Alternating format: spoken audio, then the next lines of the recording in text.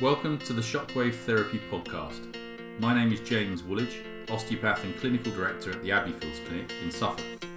We will be trying to demystify the concept of shockwave treatment whilst bringing together experts in their field to discuss the latest research.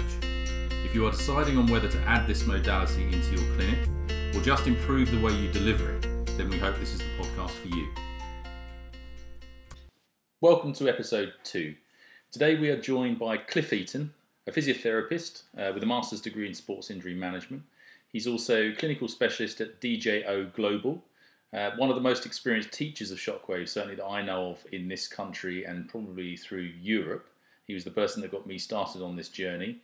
There's not many people that know more about the details of shockwave in terms of the mechanisms, the actions and so forth. So we're really, really privileged to have him talk with us today. So, welcome Cliff. Thanks for joining us today. This is the second podcast that we're doing on shockwave therapy, and I was really keen to have you come on because I know that when you initially taught me nearly 5 years ago, the way that you get the information across, which can be somewhat complex, is really easy to understand. So a lot of people get bamboozled by what's out there at the moment with shockwave because it's become a new fashion almost that everyone wants to jump on board with. But so the main aim today for me would be to clear up some of the rumours and to just be a bit more concise about the evidence base and what conditions we're going to be using it for. So can you just kick off? Can you just give us a brief history of shockwave in MSK? Yeah. Well, thank you much for the introduction. Yeah, I'm a simple soul, so I need to have a clear understanding in my own head in order that I can be able to teach to other people so they can understand. But shockwave. The destructive force of shockwaves, we really came to the fore during the two world wars, where service people were found dead with no apparent external injuries, and they found on autopsy that their lungs had been badly damaged by compression waves from the bombs that had been dropped and explosions near them. And then in Germany, during the 1960s, they started to hypothesize about how they could harness this energy for therapeutic use, and started animal trials in a hospital in Munich during the 1970s, looking at how they could focus this shockwave energy to disintegrate kidney stones. And in 1980, we had our first successful human treatment using focus shockwave to break down a kidney stone, and this is now known as lithotripsy. And now during lithotripsy, they also considered lower urinary tract stones, but concerned about potential damage to bone and soft tissue, they lowered the energy. And as an incidental finding, they actually found that they were getting increased bone density and promoted tissue healing in the area. So that sort of led to lower energy focus shockwave being used to treat musculoskeletal conditions. And you'll find the first sort of papers in 1991 using focus shockwave to treat skin wounds and pig skin. And around about the same sort of time, we started to find papers for using focus shockwave for non-union fractures. Now, the interesting thing with non-union fractures it's now, focus shockwave is now commonly used for that. In fact, in Austria, it's now the first choice of modality because they're getting better outcomes than they are with surgery, and it's a lot cheaper. Yeah, I mean, funnily enough, I've just treated a motocross rider with a non-union tibia. And that was with consent from his surgeon, who said, look, if we can do anything else apart from going in again and operating, then great. He's currently, this is his first week back on the bike. Actually, I'm waiting for his CAT scans to come back to see the actual change, but it was looking very promising with the Focus Shockwave. Yeah, so I treated a downhill skier with a non-union tibia fracture, and after 3 or 4 weeks, we're told to stop because it was actually producing too much callus. Wow. It's quite interesting, yeah. But then obviously, then over the coming years, more and more applications for focused Shockwave were trialled over a variety of musculoskeletal conditions, cardiac and urological pathologies. What happens with focus shockwave is we produce a shockwave energy that accumulates deep into the tissue to a small focal point. And around about the turn of the century, musculoskeletal therapists asked whether it would be possible to produce a shockwave that could be used more superficially and treat over a larger area. And again, in Germany, they devised a device that produces energy at the skin and radiates out into the tissue. And so this was marketed as radial shockwave. So in the marketplace, then we had these two shockwaves: focus shockwave and radial shockwave. This is where it starts to confuse people, doesn't it? Which is you're going to add that excellent ability to get complex things across, Cliff. So that was going to jump on to a third or fourth questions, but while we're on the subject, why don't we just tackle it now? So what do we think is for the average user out there in terms of the two types? Can you just go through that a little bit more about what we should be looking at and what conditions and why there is a difference between the two? Okay, yeah. So this is an interesting debate. The purist shockwave therapists will always tell you to use focus shockwaves. That is produces a true shockwave, and the majority of evidence supports it for treating chronic tendinopathies. And it's been around a lot longer than radial. I'm going to say radial pressure wave, and I'll explain to you a little bit later. But I just want to get that terminology across to everybody. But there's certainly a larger quantity of evidence for focus shockwave compared to radial pressure wave. Kathy Speed, a consultant rheumatologist from Adam Brooks Hospital in the UK, and she also works in London. She's written two systemic reviews, one in 2004 and one she updated in 2014, and she stated about the quality of evidence for focus shockwave being better than for radial pressure wave, pointing out the fact that she could only find one class 1 RCT to support the effectiveness of radial pressure wave for plantar fasciitis. Now, that said, her inclusion criteria were very, very strict, and in her search engine, she didn't use the term of radial pressure wave or extracorporeal activation therapy or acoustic wave therapy. These are the terms which I'll explain later. So that then put a heavy bias on her search towards focus shockwave literature. Okay, but the biological effects of extracorporeal shockwave and tendinopathies is to artificially produce mechanicotransduction. Now, mechanicotransduction is the mechanism by which cells sense mechanical signals and adopt a biochemical activity, which influences cell migration, proliferation, differentiation, and apoptosis. Which is, I mean, it's interesting that you describe it like that, because you're one of the few that do, and I think that's actually really helpful, because as you know, I do a bit of teaching myself, and I struck upon this from what you'd sent me some details on, and it seems to strike a much easier chord with people in the audience when you describe it like that, particularly with physios back in the day that were used to using lots of deep friction and so forth, which actually even I was taught, which is, you know, whatever we do as manual therapists, we are inputting mechanical energy into the tissue, and it's the body's response to that creates the healing or whatever else we want to call it. And I think it's the same when I was explaining it last weekend, that mechanotransduction no different from the force travelling up the leg, which creates new trabeculae to form. So it forces osteoblasts to basically produce in a particular line of force, subject to the piezoelectric forces, subject to weight bearing, which I think actually is really useful, because it's become a little bit mystical as to what Shockwave does. But if we really pare it down to that gives us a really nice grasp of what we're trying to achieve with it.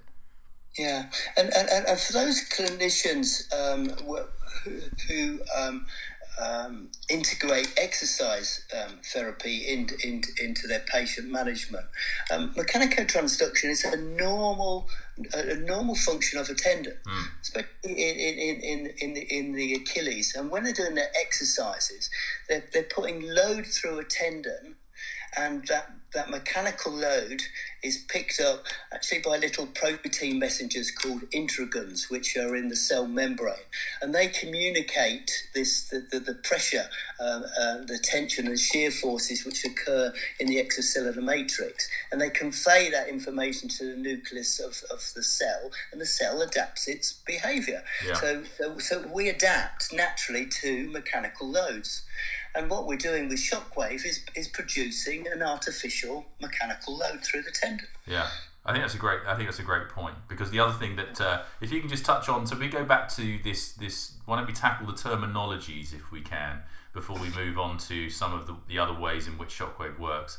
Go through you can just go through the radial pressure wave as opposed to a Shockwave again, and why that's now. Because I've read in the literature is getting there now. It's catching up with this fact that we should be differentiating between the two types. So can you just say why that is? Yeah. So the International Nomenclature Society are trying to encourage authors now to write about focused shockwave therapy and radial pressure wave. So there are two different methods to provide extracorporeal shockwave therapy. So extracorporeal simply means outside of the body. And I don't know of one clinician, including you or I, that have ever used it internally or intend to. But there we are. So then you have focused shockwave therapy, or FSWT, comes from focused shockwave, and that produces the true shockwaves. Whereas radial shockwave, if you were to look at it's actually not a true shockwave. It doesn't produce high pressure over a short period of time. It doesn't have a negative phase, which is referred to as a tensile phase, where we get cavitation. So, strictly speaking, if a physicist was to compare the two impulses, he would say, well, you cannot call that radial shockwave because it's not a shockwave. Hence why we started to use the terminology of radial pressure wave. In America, because I've got to be careful. You do.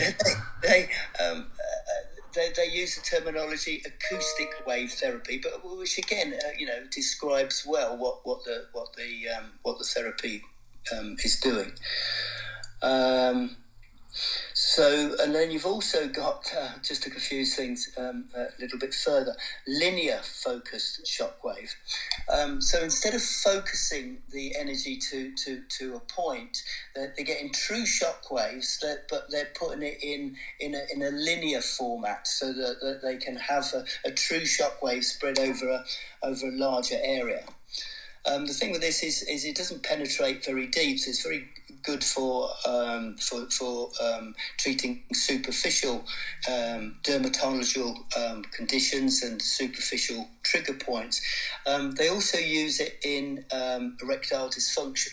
Yes. Okay. Yeah, I've heard of that. I think. But so what we're really saying is a few terms which are all not helpful for the users out there, but what we're really 95% of the marketplace across the world is radial pressure wave in effect, isn't it? Otherwise known as radial shockwave. Yes. And then a few of us have gone the extra mile and bought focused, but most of that is due to the fact that we've been at it for 4 or 5 years and decided that the types of conditions we might want to treat are a little broader with focus, because you need a higher energy for treating those conditions. Yeah. So should we move on to the other thing I wanted to tackle was that, which I tackled with Paul Hober a little bit actually, but he what a lot of people say, when they get a machine like ultrasound back 25 years ago was, if you didn't really know what was going on, or if you didn't know what to do, you're going to basically plug it in and wipe it over the saw bit and hope for the best. And I'm really concerned that Shockwave is becoming a bit like that, which is everything that saw stick Shockwave on it. And I think that belittles it a little bit and undermines the evidence base that is truly there. So can you just talk us through, if you had to pick, your best conditions that you wanted to use this on, what would those conditions be, Cliff? Yeah. Again, I'll start with true evidence-based practice, which was supported in the literature. But I'm also a big advocate of anecdotal evidence, what we see with our eyes, and I'm sure many therapists are out there that treat things that perhaps not necessarily supported by clinical evidence, but know they work. So let's start with an evidence base, and there's two international scientific advisory bodies on this. There's the International Society for Medical Shockwave Therapy, that's the ISMST, and Digest, which is for German-speaking countries. And based on the most contemporaneous studies, they advise us that we can, what we can and cannot use extracorporeal shockwave for. There's good quality randomized control studies, as well as strong empirical evidence to support the use of extracorporeal shockwave for chronic tendinopathies, including all your sort of lower limb tendinopathies, your upper limb tendinopathies, including rotator cuff with calcific deposits. Treatments for dermatological conditions, wound healing, psoriasis, scar tissue, and bony pathologies are only applicable with focus shockwave. Yeah. Now, you can use both focus shockwave and radial pressure wave to address myofascial conditions such as trigger points. Your deep-seated myofascial trigger points, which are not perhaps easily palpable, you can diagnose with focused shockwave and then be able to treat them. There's also good evidence for radial pressure wave in increasing extensibility of time. Sorry, Cliff. Can I just stop you there? Because one thing that we've just missed upon it occurred to me is the difference between the focused and the radial. Because you mentioned about almost using it as a diagnostic tool, which is really important, because actually I use that because it's about the depth of penetration. So can you just cover that, the difference between the two as well, about depth of penetration as well as just energy levels? Yes. So focus shockwave, as I mentioned earlier, focuses the energy, and the focal point will be around 5 or 6 centimeters of depth. Now, we'll perhaps talk about this later, about the different forms of generating a focus shockwave, but they have different focal areas. That's the treatment area around that focal point. So certain focus shockwave machines, you can get a therapeutic depth of penetration down to about 12 centimeters, so very deep. Whereas radial pressure wave, the energy, the maximum energy is at the skin, and then it attenuates as it travels down into the tissue. Now, what kind of depths are noted for those? So I know the answer partly, but for people that are listening, you can change applicators and you can slightly modify it. But what are the average depths we're looking at with radial? Yeah, so this is an important consideration for people, and we'll touch on this later, I'm sure. But the quality of your transmitter determines how much energy goes into the tissue, and the amount of energy goes into tissue determines the depth of penetration.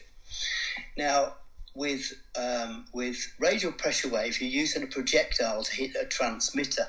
And when the projectile hits the transmitter, it produces a high frequency ultrasonic waveform. And this produces shock waves and cavitation, but at very, very superficial level. So with a standard transmitter, you'll get a depth of penetration of about 5 millimeters. But the deeper effects you find with radial pressure wave come from low frequency sonic waves. Now these are pressure waves, and they've been measured as low as 7.5 centimeters into the tissue, so quite deep. Okay, fine. And I think when you do your training as well as I do mine, we sort of teach that concept, because most people will end up buying radial devices, and the heads that you can buy will determine the penetration depth. And also you can, with the machines, ultimately you can play with two things, can't you? The bar pressure and the frequency. And the lesser the frequency is the more depth, if you like, as a possibility, along with combining it with increasing bar. Yes, this is what the salespeople will come and talk about. They'll talk about the bar pressure, which is the pressure within the barrel of a radial pressure wave machine, and they'll talk about the frequency. The frequency is the number of times that a valve will open and close to let the compressed air into the barrel. Now, you're not going to find anything in the literature that suggests that frequency makes any difference. Yet, anecdotally, clinicians find that the higher frequency you use, the more tolerable patients find the application of Shockwave. Whereas the amount of the energy coming out of the transmitter is the most important consideration. Because you can get two manufacturers with the same amount of bar pressure and the same frequency. But if their transmitters are made of different material or different shape, different design, the amount of energy coming out of the transmitter will be different. So it's a bit like me, taking a sort of a toffee hammer, if you like, and striking a piece of steel, and using the same amount of pressure, striking a piece of foam. So I'm putting the same amount of contact into both materials, but the amount of energy that's going to come out of the steel is going to be a lot more than coming out of the foam. Okay, so that's an interesting point, isn't it? So do you not, when you're doing your courses, do you not suggest a certain amount of frequency? So do you not think that there is a certain change in frequency that would give a certain change in depth of penetration? So no, the depth of penetration isn't necessarily changing the depth of penetration, but it's changing the pressure. So the way I liken this is to consider low frequency as bass music in sound. Mm-hmm. So if you were to go to your sort of raves and your music concerts, I want to say discotheque, but I'm sure most of your listeners... I'm with you on discotheque. I'm with you on that. Wouldn't remember discotheques like you and I. But if the DJ was to keep the volume the same, but turn up the bass music, the bass element of the music, which is low frequency, then you actually feel this sort of vibrating through your body. Sure. Okay, so it's that. I don't want to use the word penetration. It's just more force. Okay. All right. Fine. All right. So the other questions we always get asked when we run the courses that we run, certainly I do, is that I do work. I've stated this on the one before. I do work for Venn. I do my teaching on behalf of them in Storts. And people are always very keen, to take you off to the side in a coffee break and say, well, I've heard about this company and I've heard about that company and so forth, and there's no point skirting around it as long as we both say, look, you work for DJO, which uses Storts equipment, but there are other companies out there. What as a general rule of thumb, I know what I say, but what do you say to people out there that are thinking about buying into this technology? Okay, so this is so. Yeah, like you, I get asked this question regularly. Now, I consider myself as an educator. I deliberately I do work for a commercial company, but that's an excuse that I can spread best practice around the world. And my one rule is that I don't want to know the prices of their machines. I openly say to people at the beginning of a course, I'm not a salesperson. I'm not here. I'm not on commission. I'm not on bonus. I'm going to simply tell you the facts. Now, obviously, working for a commercial company, they've got pictures of the Chattanooga machines up, so Chattanooga get brand awareness out of it. Okay. Yeah. I don't think it's fair to recommend. So I never think it's fair to recommend one manufacturer over another, especially as clinicians have their own criteria when purchasing. But the thing that I say to them, as I alluded to earlier, okay, the most important consideration when buying a radial pressure wave machine is what is the energy, and that's called energy flux density, or EFD. That's what they're going to read about in the literature. What is the energy flux density emitted from your transmitter? And if a salesman can't answer that question, then I advise them to steer clear from that, because that is what's giving the therapeutic value to the patient. I think there are you see that occasionally in the literature about that, but I think some companies are slightly more honest about what their machine delivers, and some machines, well, other machines are not, or manufacturers aren't so much, are they?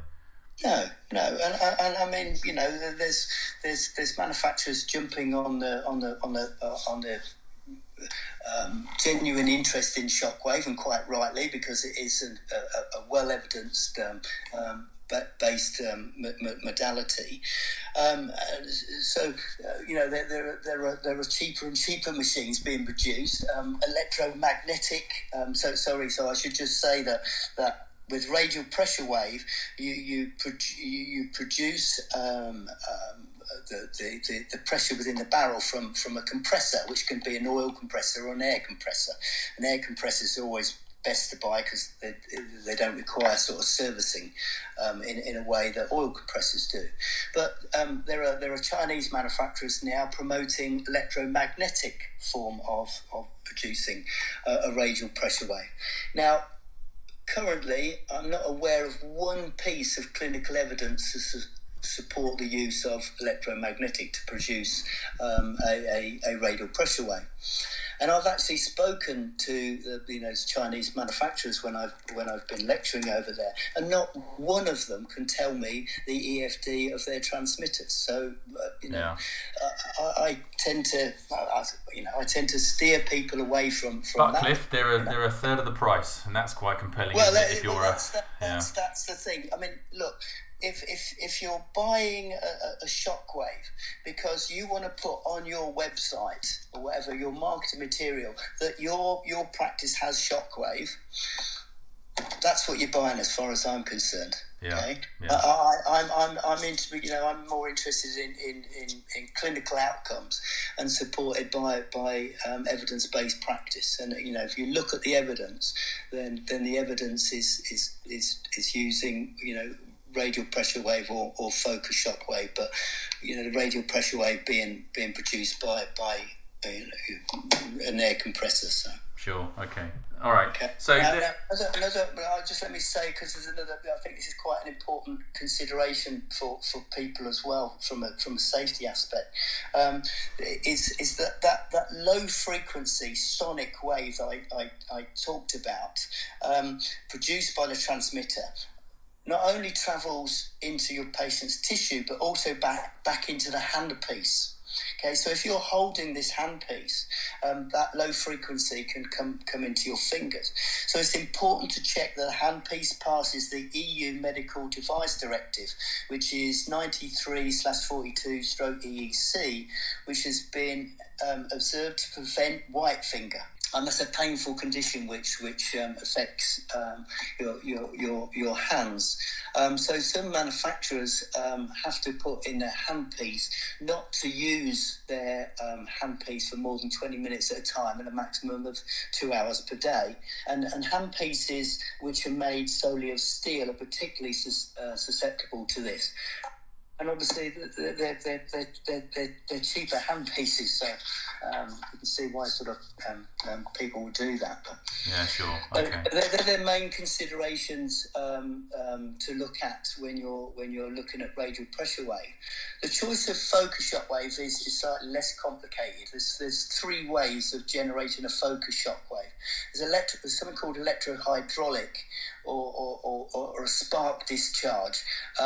It's a bit like the spark plug in your car, and you can imagine sort of putting that against your skin.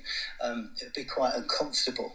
So that's likely to require a local anaesthetic. And if you've heard patients sort of say, I've heard or read that shockwaves, very uncomfortable, then that's more to, they've probably had or reading about electrohydraulic. And that form of generation is popular in lithotripsy. The two main types of generation that we use in clinical practice is you've got the choice between piezoelectric and electromagnetic. Now, piezoelectric uses those piezo crystals that we use in therapeutic ultrasound heads, which produce ultrasound. But they use hundreds of these, and some manufacturers have a double layer, so they can have thousands of these crystals in a dome or a cone, if you like, and they accumulate the energy deep within the tissue. And because the energy is spread over a larger area when it's transmitted through the skin, it's much more comfortable. That's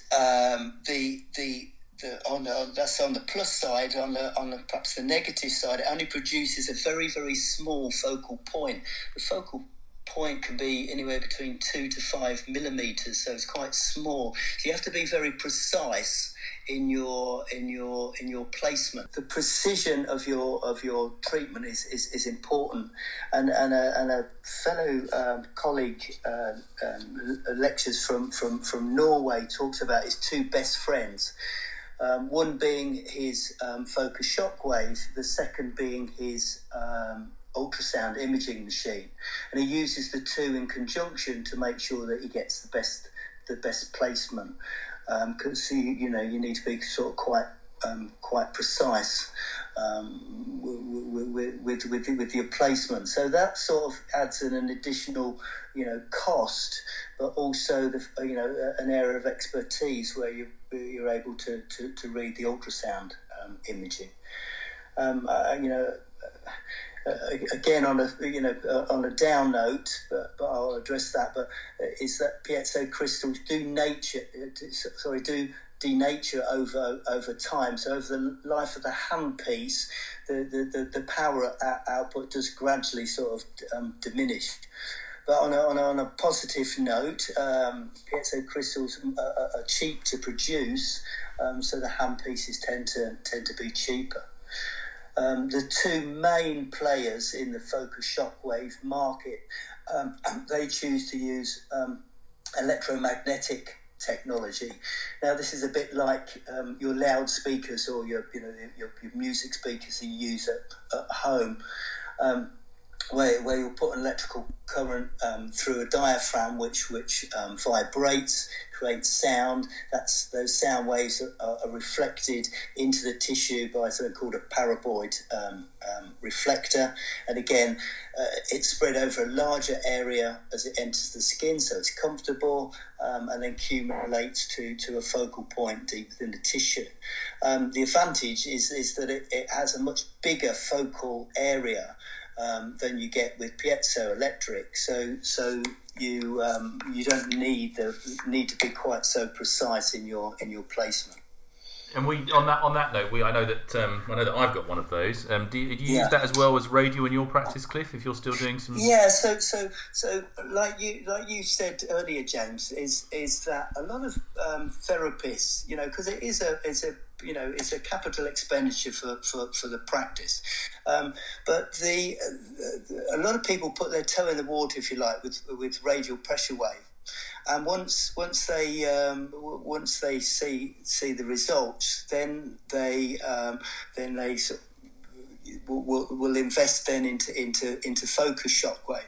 But it doesn't mean to say that they set aside their radial pressure wave, because there's a big move now, and this was advocated by people like Marcus Gleitz in his paper of 2012 and 2015, that the combination of the two work really well together. Yeah. Radial pressure wave is very good for increasing extensibility of tight calf muscles, for treating superficial myofascial trigger points, where your focus shock wave is good for getting the deeper myofascial trigger points, but the cystic changes within a chronic tendinopathy. Right. Okay. People have also, they say to me, is it going to be another fashion? Is it going to be like ultrasound was, or some of the other things that you can plug into the wall? I mean, my view on this when I got you to come up with me 5 years ago was that I could just see the exponential increase in the research and evidence base for this. So over the last 5 years with this increase, I mean, do you see it continuing to grow, and what's the evidence suggesting that we do with this now? Okay, that's a great question, actually. So let me start with a quote from Dreiselker in 2015, German orthopedic surgeon. He said, "No other conservative orthopedic treatment has had so many independently validated studies, primarily from the university sector, as Shockwave. We seriously have researched Shockwave to death. We know it works. Where we have the issues, and what authors are all agreed on, is that we don't have any heterogeneous studies. So we've got different ways of generating focus shockwave. We've got different energy values coming out of transmitters in radial pressure wave. We've got authors using different protocols to treat the same thing. So in order that we can start having better meta-analysis in the literature, we need to come up with an optimal protocol. Now, that optimal protocol was suggested by Schmitz et al. In 2015, having sort of reviewed 326 different articles across a range of pathologies. But the first published studies pertaining to MSK, as I said earlier, was to do in the 1990s, and as you said, exponentially they've increased over the past 5 or even 10 years.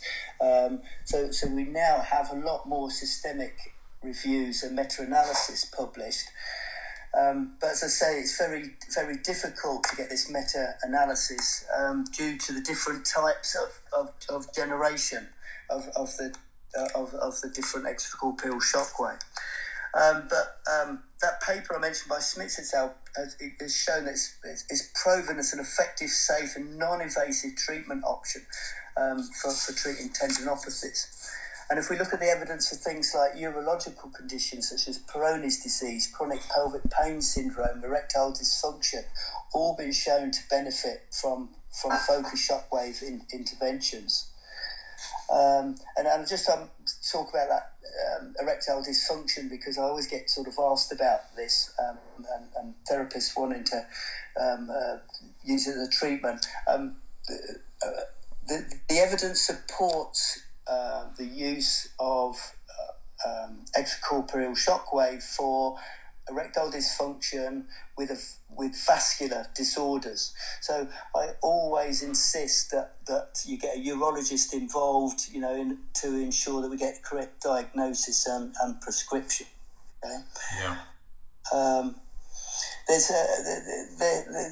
There's been a recent study by Sizzler et al. 2018. It was published, I think, March. That demonstrated the positive results of focused shockwave to expedite acute muscle trauma. This was done in animal trials, and the research is still in its infancy, but it's worth keeping an eye on. I think the big debate, though, James, is between exercise and shockwave. Yeah. I'm just on my way to sort Australia, and we have a lot of keen researchers over there on tendinopathies advocating exercise. My take on that, Cliff, is that I find it a bit confusing in a way, and I think that sometimes research can do this, where I'm not suggesting egos get in way, but it does seem so adversarial that people then pitch certain interventions against others, and you get this huge, exercise graded loading program. That's all we need to do. Shockwave isn't as good as it, so therefore we're not going to consider Shockwave. Or vice versa. Get the lazy therapist that says, Shockwave is the answer. There's no point doing any graded loading programs. Blah. But why on earth can't clinicians be trusted to choose what's best for the patient between the two, and what's likely that is this patient going to be adherent to the program? Great, let's really go for graded loading program, and if it stalls, if it doesn't really work out, let's add some Shockwave in. And that's the sort of general clinical decision making that all experienced and good therapists should be doing, really. Yes, I mean, I don't think it's sort of ego so much, but researchers getting a bit blinkered in their own sort of speciality, and perhaps when they're doing their reading around the subject, perhaps just concentrate on exercise, for example, or Shockwave, and not looking at the combination. I'll use one of the most cited pieces of literature, Cook and Purdom, 2009, on the continuum theory on tendinopathies. Yeah. And that's a great model. And they suggest that the exercise interventions are most effective in the reactive stage of tendinopathy and become less effective the more we move towards tendon disrepair and time we get to a degenerative tendon, which, face it, is where we generally see most of our patients. Suggest that exercise prescription won't work. In a follow-up paper, 2016, they went on then to add in reactive on dysfunctional, degenerative tendons, and then said we should start shifting sort of sideways then, and just looking at pain modalities. But so, I mean, there is good, strong quality evidence to support the use of a graduated loading strategy for chronic tendinopathy. And Mani Babu et al. In 2015 actually sort of said that the quality and quantity of evidence for Shockwave matches that for a graduated loading strategy in the lower limb. So if you bought into one, why can't you buy into the other? Absolutely right. And my argument is not a choice between Shockwave and exercise prescription. Yeah. It's a combination of the two. With Shockwave, you're influencing things at a cellular level. You're getting the cell to produce more building material, if you like. That building material is put onto the building site, the injury site, and then you're going to influence those new collagen fibers with your exercise prescription. Yeah, that's a great way of summarising that, actually, Cliff. Yeah. I use a sort of building site analogy that you get your building materials on site first, and then you get your builders in to use those materials to build whatever type of property it is that you're trying to build. Yeah, sure. And so that's supported in the literature when you look at things like Achilles tendinopathies and patella tendinopathies. So. Oh, okay, fine. And if we draw this to a close, and you had to pick your three best patients that were candidates for using Shockwave in terms of conditions, age, other aspects of activity. If you had your three best patients that you wanted to treat with, what would those three people have, and what would you say about that? The majority of the literature is on plantar fasciitis and Achilles tendinopathies. So those the two go-to things. But and for me then, moving on to rotator cuff Oh, really? Oh, that's interesting. Yeah. I mean, I found... Also, I'm only allowed 3, you said. I get good results with lateral epicondylitis as well. But if you Where are you at? Because I started looking at graded trochanteric pain syndrome about a year ago. And I have to say that before I even got my focus, using the different applicator for a deeper or more energy into the tissue as such with my storts, you can get some amazing results with those, because for me anyway, the sort of population group you get with that condition, far more many women than men, of the middle ages, then I know that there is, I mean, I always try and combine it with graded loading programs and so forth, because we've got an excellent physio, you remember here, Tom, but there's some demographic groups are just not very compliant with graded loading programs. No. And actually, if you can get someone sleeping on their side with GTPS over 2 or 3 treatments and they sleep better, my goodness, the progress they make. I've found that personally. So that's become my number 3 over PF. I'm perhaps seeing a different type of clientele. But what I need to sort of say on that is that, Benjamin et al.'s work, they talk about the enthesis organ, and this is important over the greater trochanter, but also over insertion of Achilles tendinopathies. That an enthesis organ is the tendon, the bone, and the bursa, and you need a differential diagnosis. Because if we go back to greater trochanteric pain syndrome, in the NICE guidelines, they talk about trochanteric bursitis. You're not treating a trochanteric bursitis. No. But I think the world has moved on a bit from that, hasn't it? Yeah, you're treating an insertional tendinopathy. Now, if you've got a true bursitis without any sort of tendon bone involvement, then actually Shockwave can make that worse.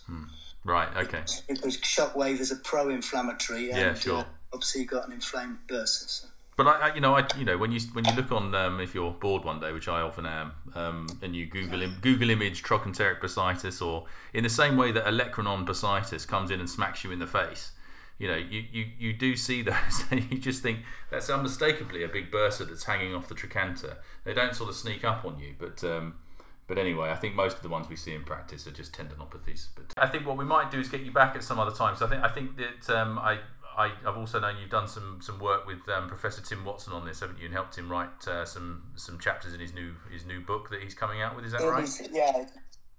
Yeah, it's actually with the publisher Elsevier now. Yeah. Oh, okay. Is that a general electrotherapy update as such?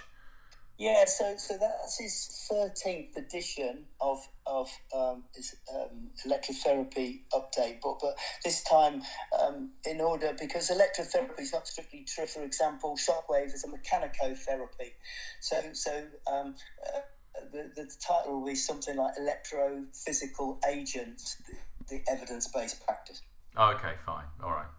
Okay, well, look, I'll go out and buy the book for sure, just for helping me out on the podcast today. Cliff, this has been, I've learnt a great deal myself today, actually, especially on how you explain things using metaphors. I think that's useful for people out there, and hopefully they've learned something about the different types of energies and different types of machines and exactly what we're trying to achieve with this. So thanks very much, and we might get you back into another podcast at some point later on in time. Yeah, I look forward to that greatly, James. It's always a pleasure to chat to you. Thanks a lot, Cliff. Cheers.